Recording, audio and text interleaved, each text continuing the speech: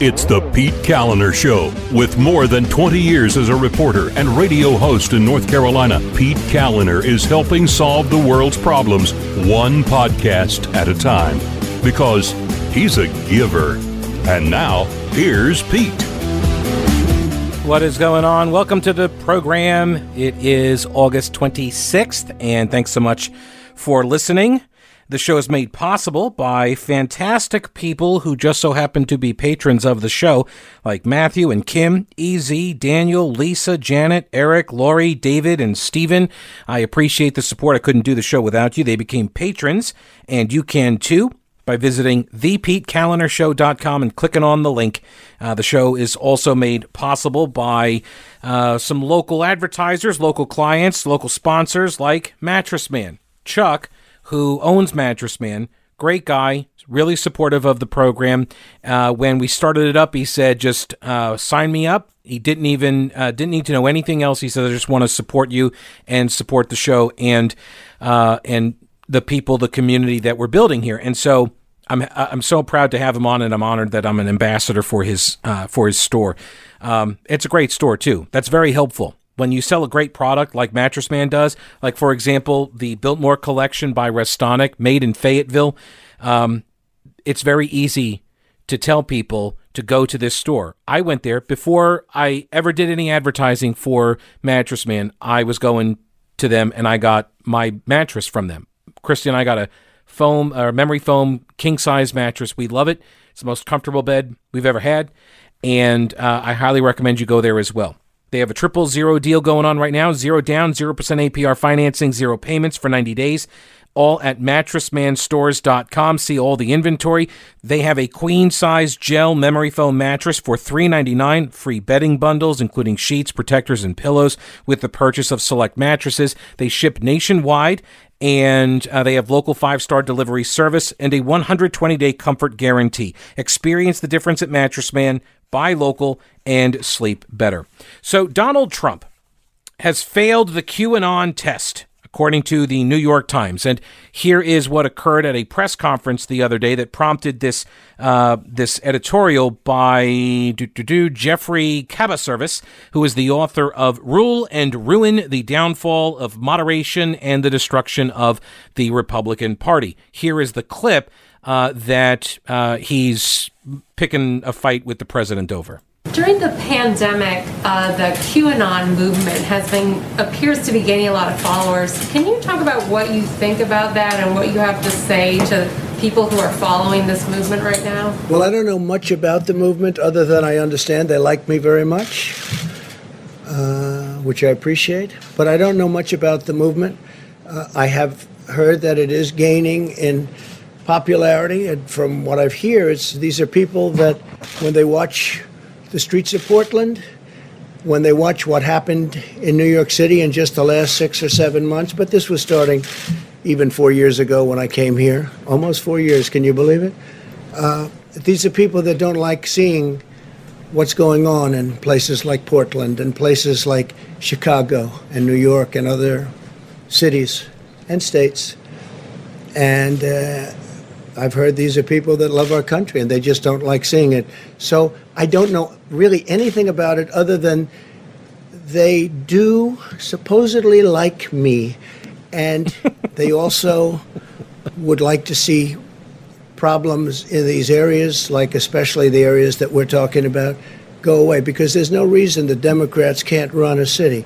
And if they can't, we will send in all of the federal, whether it's troops or law enforcement, whatever they'd like, we'll send them in, we'll straighten out their problem in 24 hours or less, okay? Well, at the crux of the theory is this belief that you are secretly saving the world from this satanic cult of pedophiles and cannibals. Does that sound like something you are behind? Or well, I haven't heard that, but is that supposed to be a bad thing or a good thing?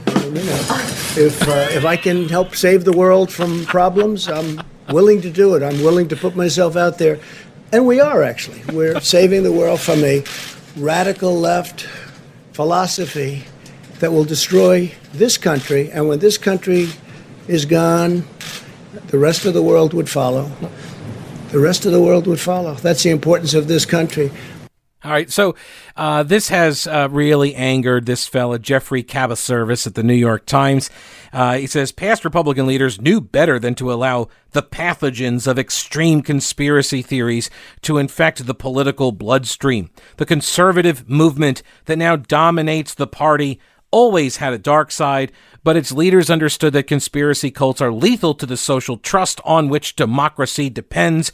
QAnon represents the same kind of threat to the Republican Party that the far-right John Birch Society did in the late 50s and 60s. David Harsanyi is a senior writer for National Review. He's the author of First Freedom, A Ride Through America's Enduring History with the Gun. Welcome back to the show, David. How are you?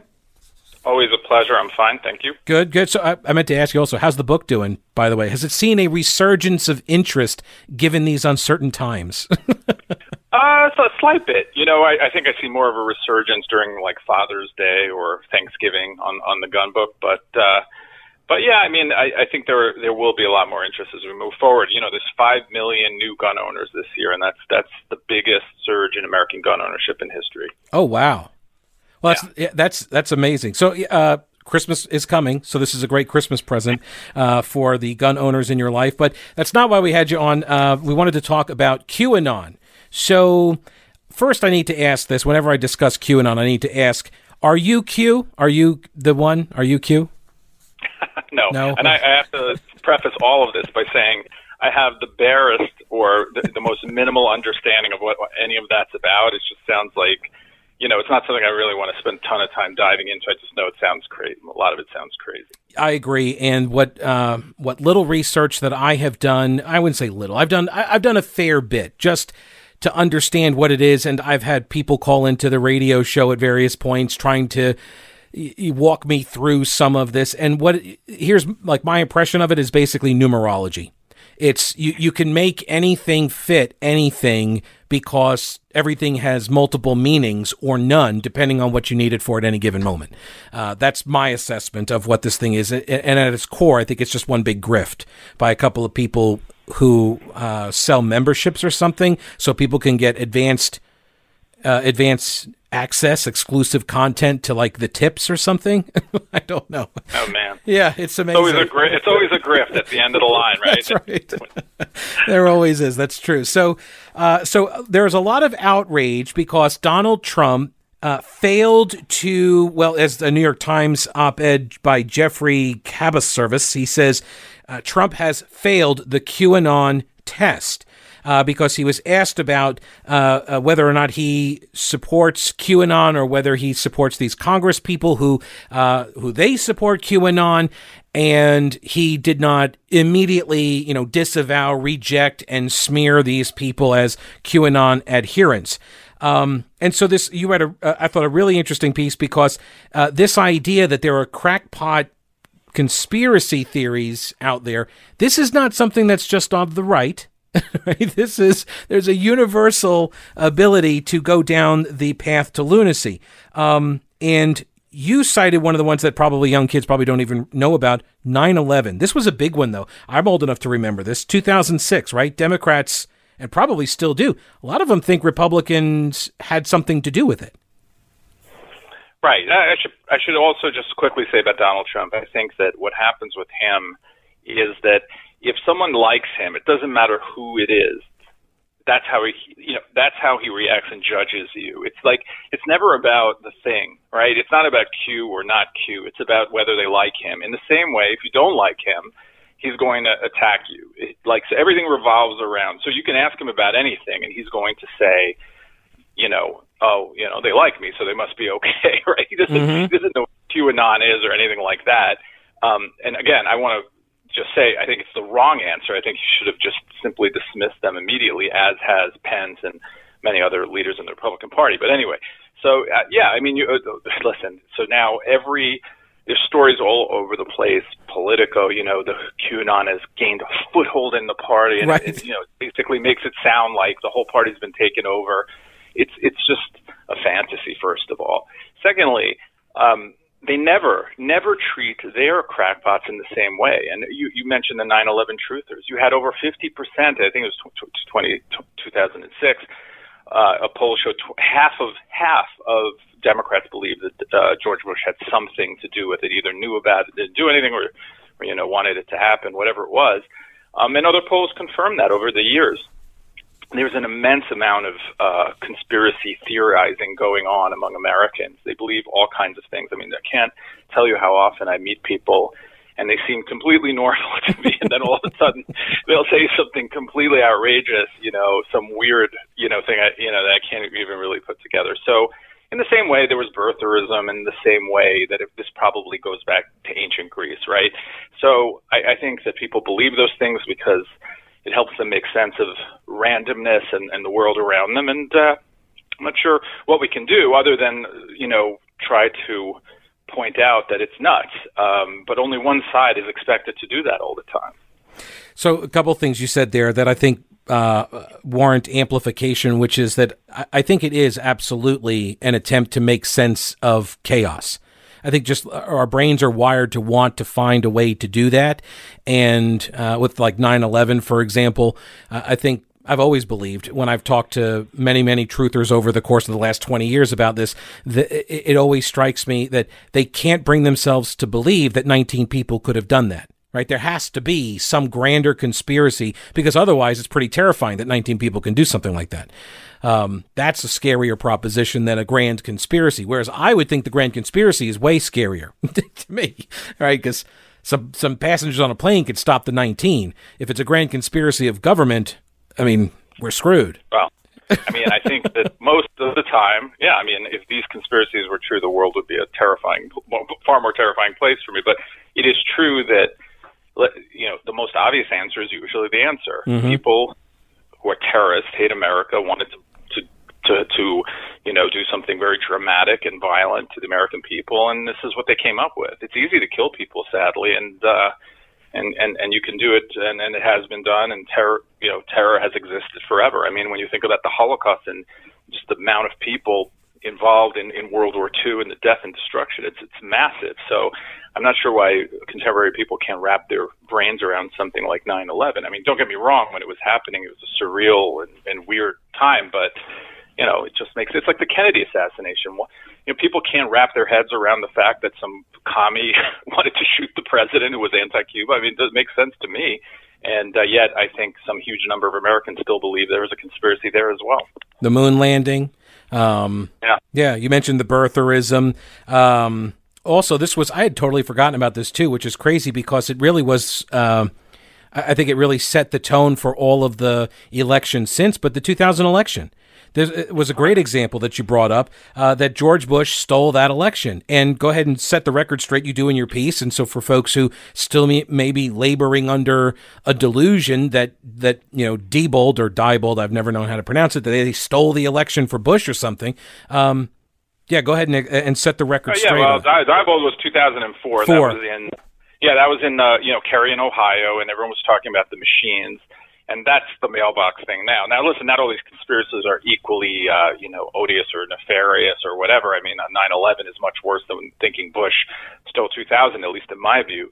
But they were more than one recount. I think eight media organizations participated in a recount that incidentally allowed the Gore standard and the Florida Supreme Court standard, and we don't want to go through the whole fight again, I hope.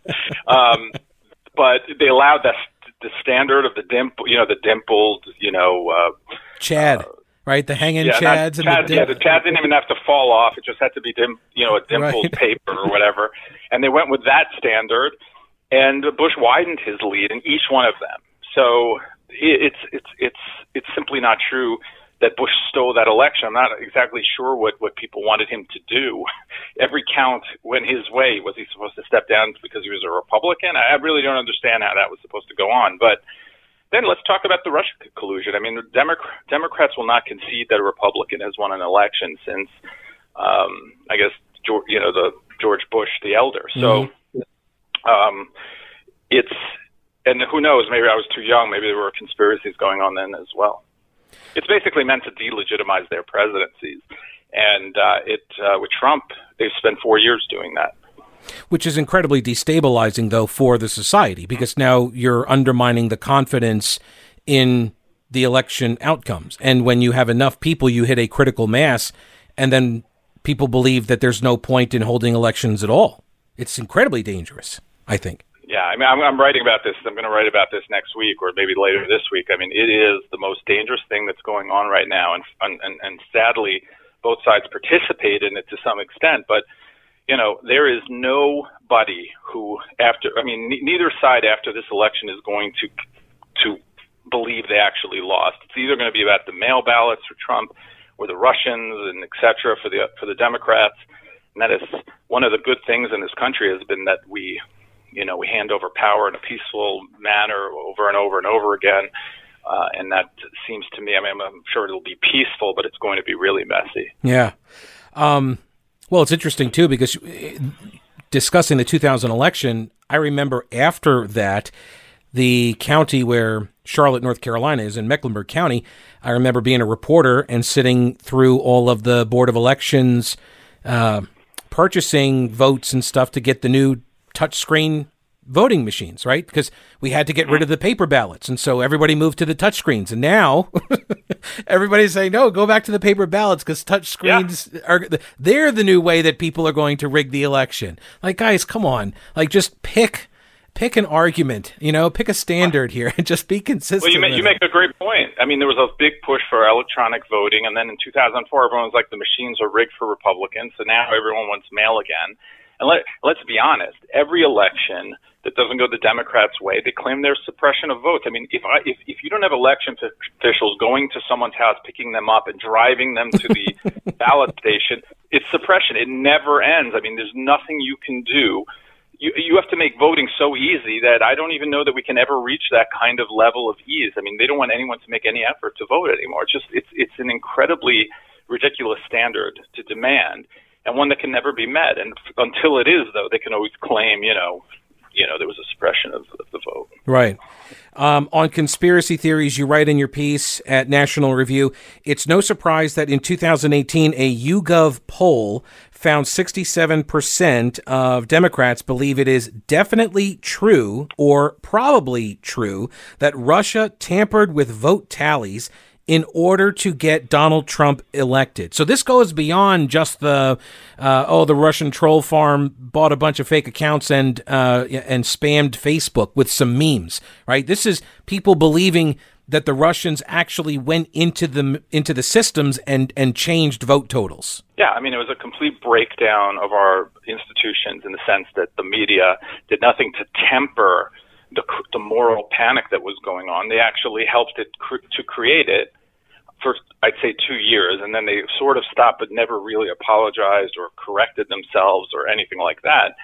And people today walk around and maybe they believe it, maybe they don't. It's hard for me to tell that, that they pretend that the Russians, stole the election when there's not a shred of evidence that that's true in any way. And the idea that we can shut down the entire country and not allow a single meme to, slip through on Facebook or Twitter is insane. And we have free will. So I'm probably in a big minority on this, and I don't like when other countries involve themselves in our democracy. But I say, so what?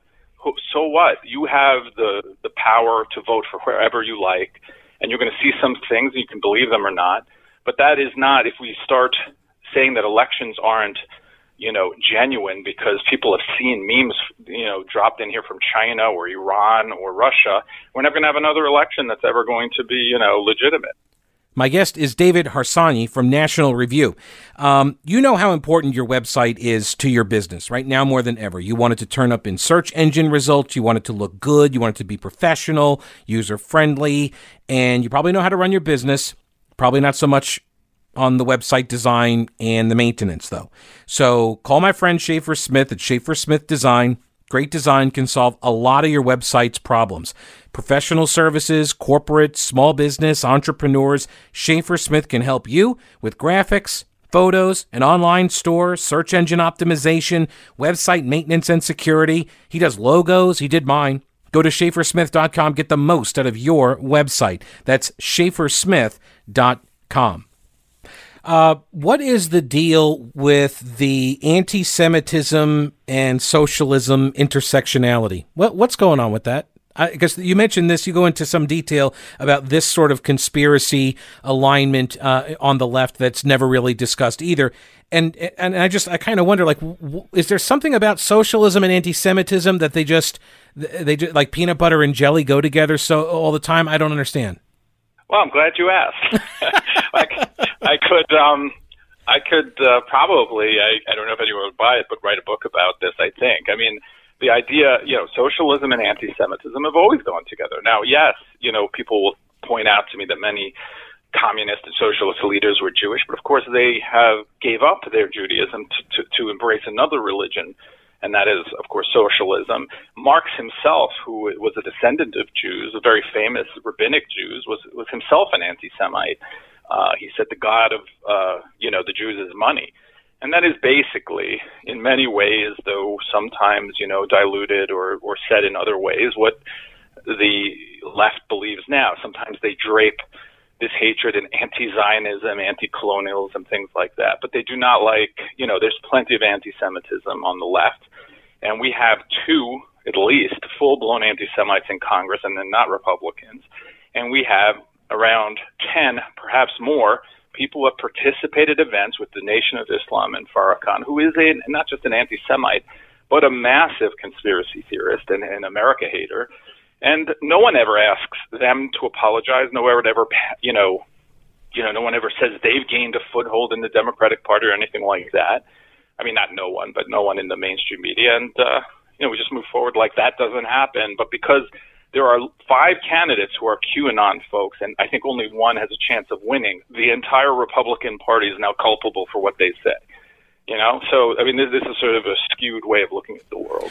Is there a legitimate concern among, or should there be a legitimate concern among Republicans that you've got a member of Congress who believes in this QAnon stuff?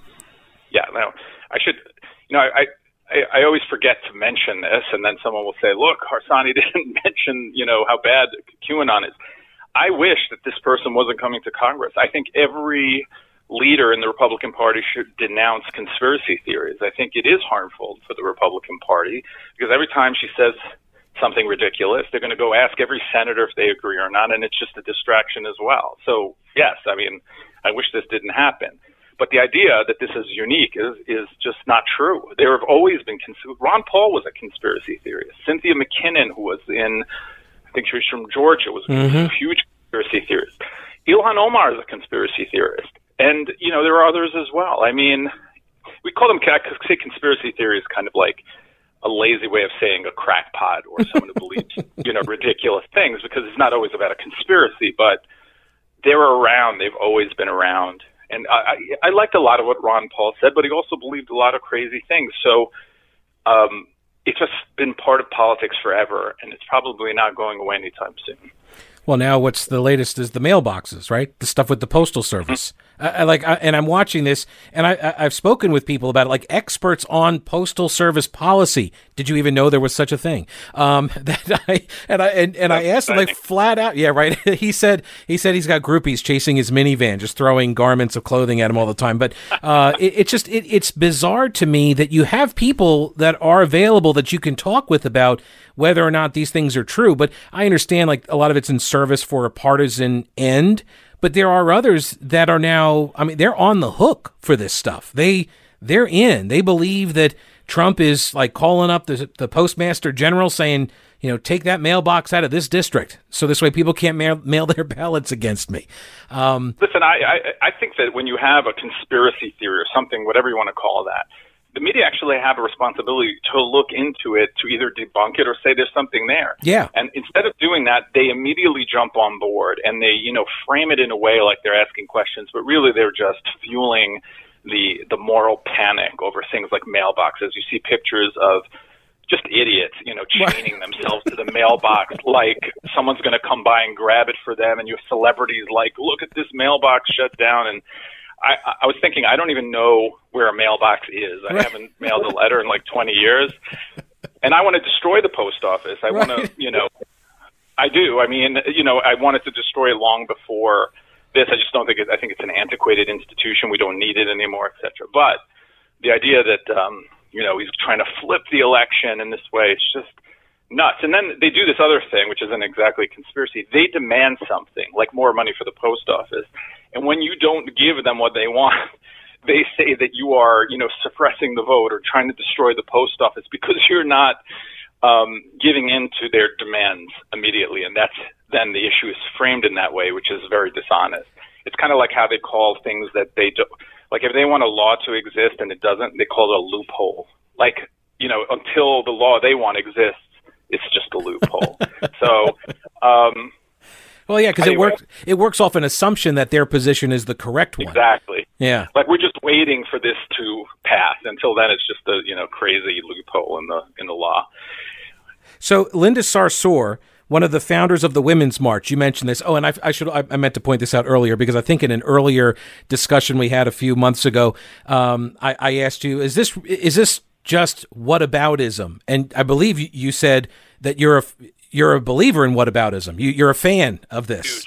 Huge. I'm a huge fan of whataboutism. I'm not a huge fan of whataboutism if you're making excuses for yourself, but I'm a huge fan of keeping people consistent because you can't have two sets of rules, and that's what we live by right now. I'm sorry. I think Donald Trump exists as a politician because there are two sets of rules we're expected to play by, and you can't keep doing that. People will not do it. And so, yeah, I'm a pretty big fan. Right. So the Women's March, this is a whataboutism argument, and I think it's completely legitimate as well.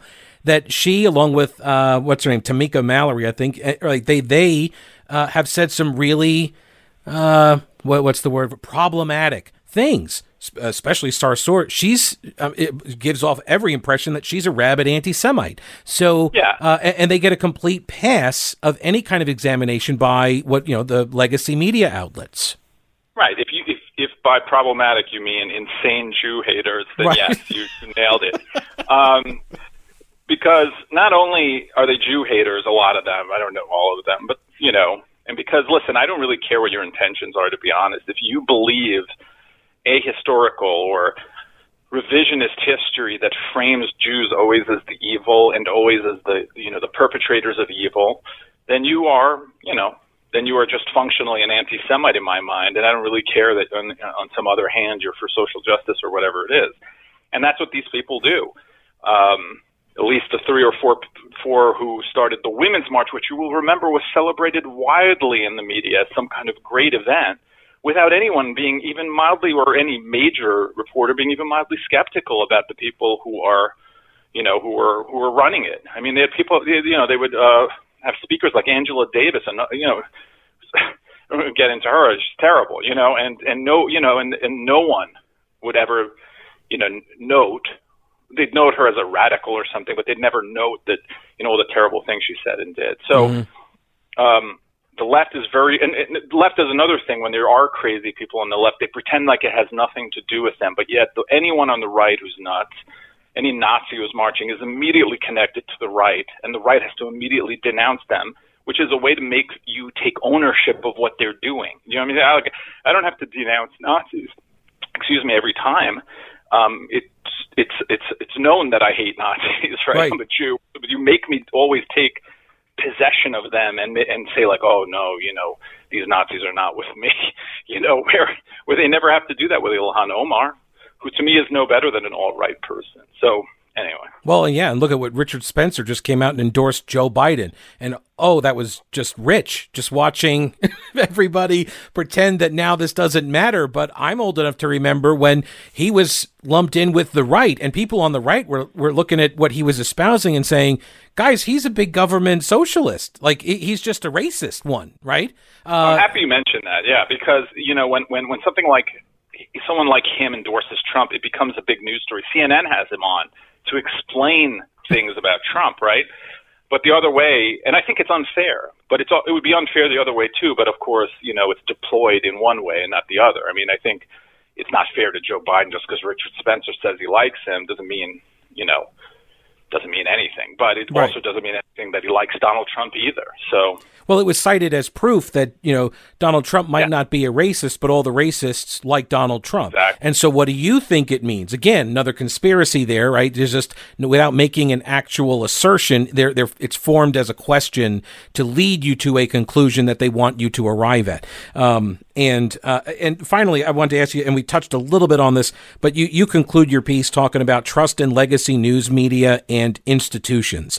And I agree. I think this is really the problem, that we don't know who to trust anymore. And I think COVID is a perfect example of it as well. Nobody knows what is true and what is not true because nobody trusts any of the institutions that we used to be able to rely upon. And again, I think this is really bad for our society.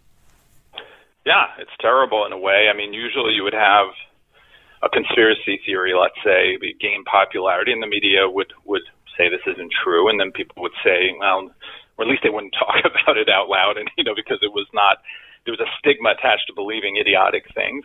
But now, no one trusts the media to do that because they sometimes participate themselves in spreading them, but also they don't trust them in general because they're partisan, and that's a big problem. So I don't know how to fix that problem. My idea is that conservatives need to build their own big media institutions, and that's the only way to fight back. But it's a problem, and it's also a problem, I have to say, when the president says, "Oh, I like those guys because they like me," and and that creates a culture of that just makes everything a little more partisan. I don't think anyone's innocent completely in what's going on, but I also would say quickly, just before I go, that we shouldn't exaggerate how important these people are in general. It's not like Ilhan Omar is writing policy right now, and it's not like the QAnon person is going to write policy either.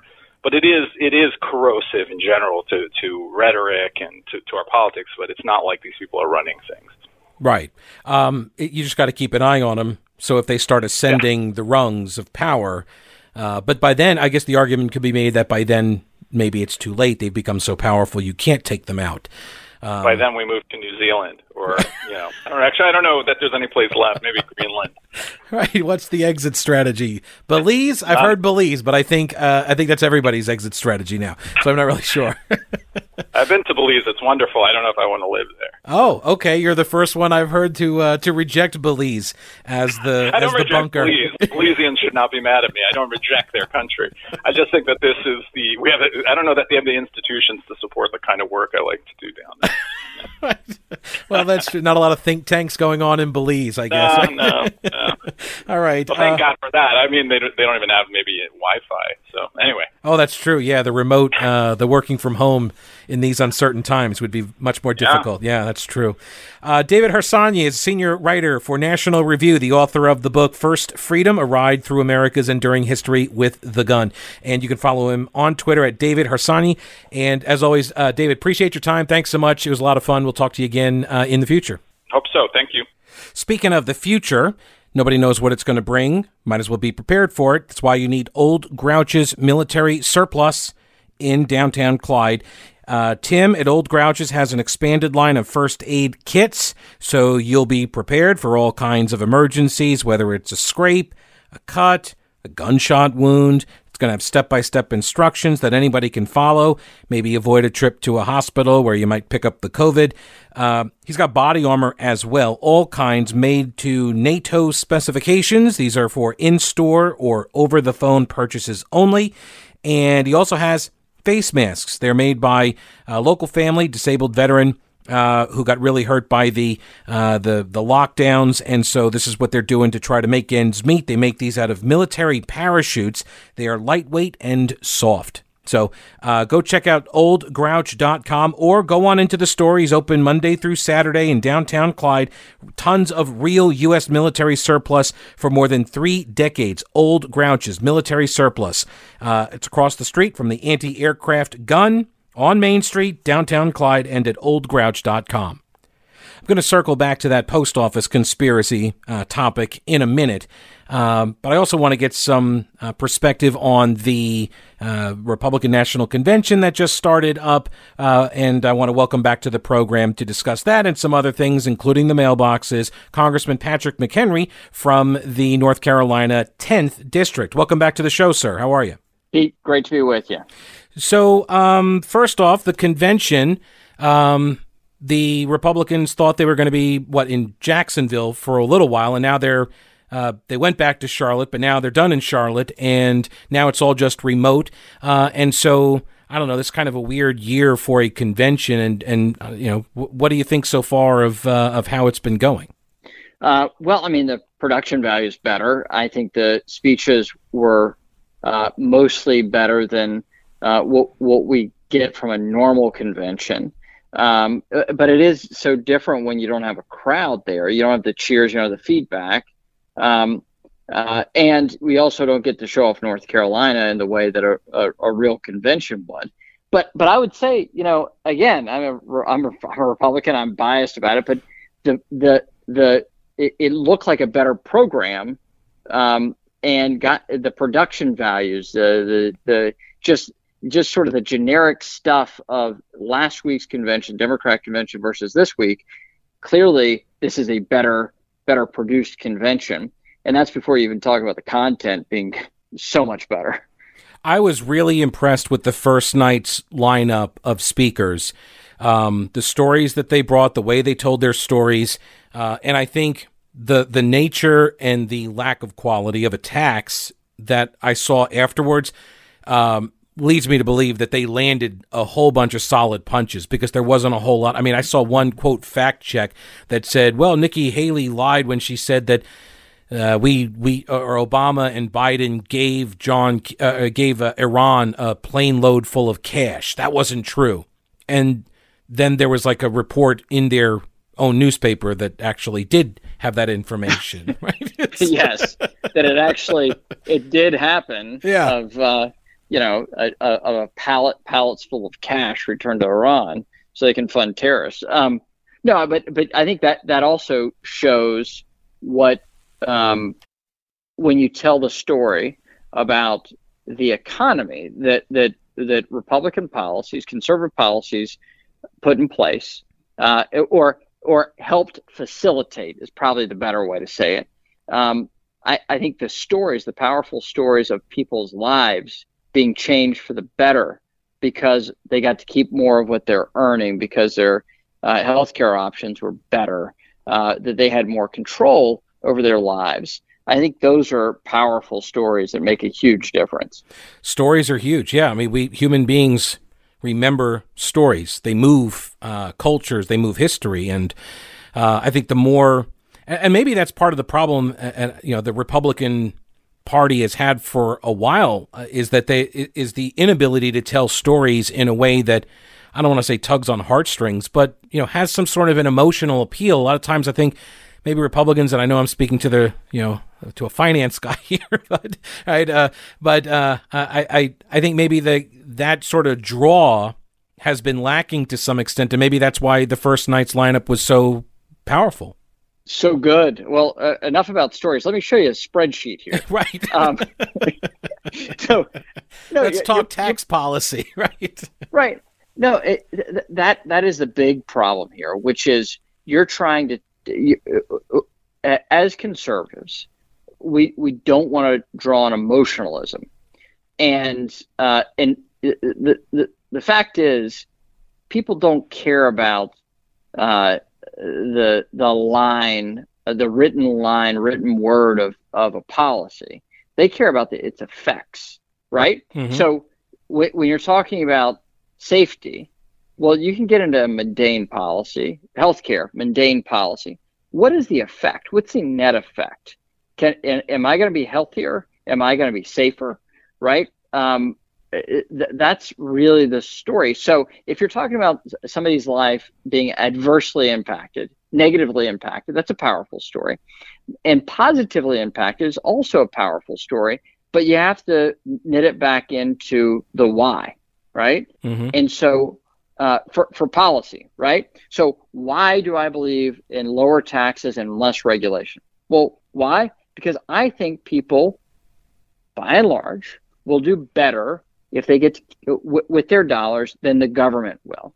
I believe that people can make decisions in a healthier way for themselves and for their families and for their communities better than a distant bureaucrat can, now, no matter how well-meaning the regulation is. So how do you actually take this obscure regulation out of Washington that I've spent 2 years trying to carve policy on this stuff? Nobody cares about the fact that it took me 2 years to go change like 8 paragraphs. They don't care about that. Now, they care about the fact that if you want to open your coffee shop, you can actually get a loan faster because of what I did, right? What is that going to do? Well, it's not going to change people's lives. It's not like the next Google Kids or something like, starting Google or Facebook. It's actually something very achievable for the average person to understand, that you can get a loan because of my work, not because of the 8 paragraphs of policy. We'll have more with Congressman McHenry in a minute. First, I got a question for you business owners. How are you cleaning and sanitizing your place to ensure that your workers and customers are safe? It can be a lot of work, and I have a solution, because that's what I'm all about, solutions. The Karcher misting system with vinyl oxide disinfectant and general equipment rental in Weaverville is your source, okay? You need the Karcher mister from General Equipment Rental. It's safe for kids and pets and food contact surfaces. It uses an all-in-one hospital-grade EPA-approved germicidal disinfectant, sanitizer, and deodorizer that kills 99.9% of infection-causing bacteria and viruses, as well as mold, mildew, and fungi. No rinse required. It's non-toxic. It's hypoallergenic. It's odorless. It's colorless. It's 100% biodegradable. It does everything. It's super easy to maneuver as well. You got 4 independent wheels, so it rolls all around. It's cordless, and you just spray everything down, and you rent it once a week, and it's good for 10 days then. So you rent it, you spray everything, and you're sanitized for up to 10 days. All you got to do is spot clean the high traffic areas. The Karcher Mister at General Equipment Rental in Weaverville at the intersection of Merriman Avenue and Reams Creek Road. Family owned and operated for 3 generations. General Equipment Rental, generalrents.com. Think outside your toolbox. I was asking the other day, we were talking with some of the audience about why don't Republicans protest like Democrats? And usually the answer is like, oh, we're working, we're at jobs. But like, what is at the core of that response? It is an idea that if you work hard, play by the rules, you'll be successful, you'll be able to take care of your family. And what is at the heart of that idea is a belief in the system, and that there is faith in the system as a good one that fulfills its end of the contract, right? And because otherwise nobody would do these things. And maybe like this is the dichotomy between right and left. There are a lot of people that are optimistic about that system being able to make their way in that system. And then you've got a whole group of the population that does not have any confidence in that mechanism, in that system. That's interesting. And I think that is a very, that's something that as a conservative, I don't even have enough perspective to see that. It right? makes me sad. It's like sad if right? people don't believe that. Right. But, and so when you just said that, you're exposing me to new information. And it seems silly that I say it that way, but it's so obvious now that you have said it, and I didn't see it before, right? Before you explain that. But that is the fundamental here for us. We have an election system. We know that we can make our voices heard, and we know that by and large we'll get about what we want, not perfectly. And you have others that say, well, no, they may go out and protest, but not vote. Right? Mm-hmm. And you're like, well, that's a skewed sense of citizenship, or sort of an uneducated view of citizenship is how I would view that. Or you think that throwing rocks is the way to get results, right? Mm-hmm. And that to me is it's. What's a powerful protest? Well, a powerful protest is when harm is committed to you, you do no harm back. And that is so powerful because it is so I mean, it's so risky, it's so dangerous, it's so painful, it's so awful that we all instantly go to that person who's being harmed, right? Who is being harmed by the actors, and so that's why when you think of Gandhi, when you think of Martin Luther King Jr., they did something that was even stronger and bolder and more valiant, I would say. Yeah. They didn't go put on gear and try to beat people up. They went out and said, no, we're going to be peaceful, and we're going to walk along, and if we are hurt, we are exposing who they are, not and exposing who we are. Right. And in MLK's case, it was to hold that contract accountable, right? To hold the system accountable for the promises that it makes. And if you're going to treat people equally, well, I want equality, and I'm working within the parameters of that structure of that system. So why are you beating me up? I'm seeking redress. Right. Yeah. And it becomes something people can then believe in and agree with. Right. Yeah. Which is if you're saying we're all equal and I'm standing here, not committing anything, not an illegal act other than being look different, right? Yeah. Isn't that a hell of an example? Well, yeah, it is. And that's the nature of that bravery is different than somebody who puts on a helmet and brings a baton for a peaceful protest, right? And wears a mask and goggles out there, and they said that they're there to make their voices heard. I'm like, I think we clearly see what you are. Right. We've heard you for 80 days. Like we are aware of the message. Message received. Now, if you need to hear this message, Rowena Patton and the All-Star Powerhouse team, buying or selling, the only agent I would call. I don't know if you need to hear that right now. If you do, take down this number. 333-4483, mountainhomehunt.com, 333-mountainhomehunt.com. And she is the official Homes for Heroes real estate agent in Asheville. This is a national program that gives buyers and sellers 25% back from realtor commissions going to police officers, firefighters, healthcare professionals, educators, and members of the military, veterans, active duty, and retired. Give her a call, 333-4483, mountainhomehunt.com. Christy and I are using her to buy our new house. You should too. Buying or selling, same number, 333-4483, mountainhomehunt.com. Call her and then start packing. All right, so I need to ask you, Congressman McHenry, first off, are you part of the troops that go out and steal the mailboxes or lock them up as part of the Trumpian plot here? Do you have orders to steal mailboxes or load them into your vehicle? Look,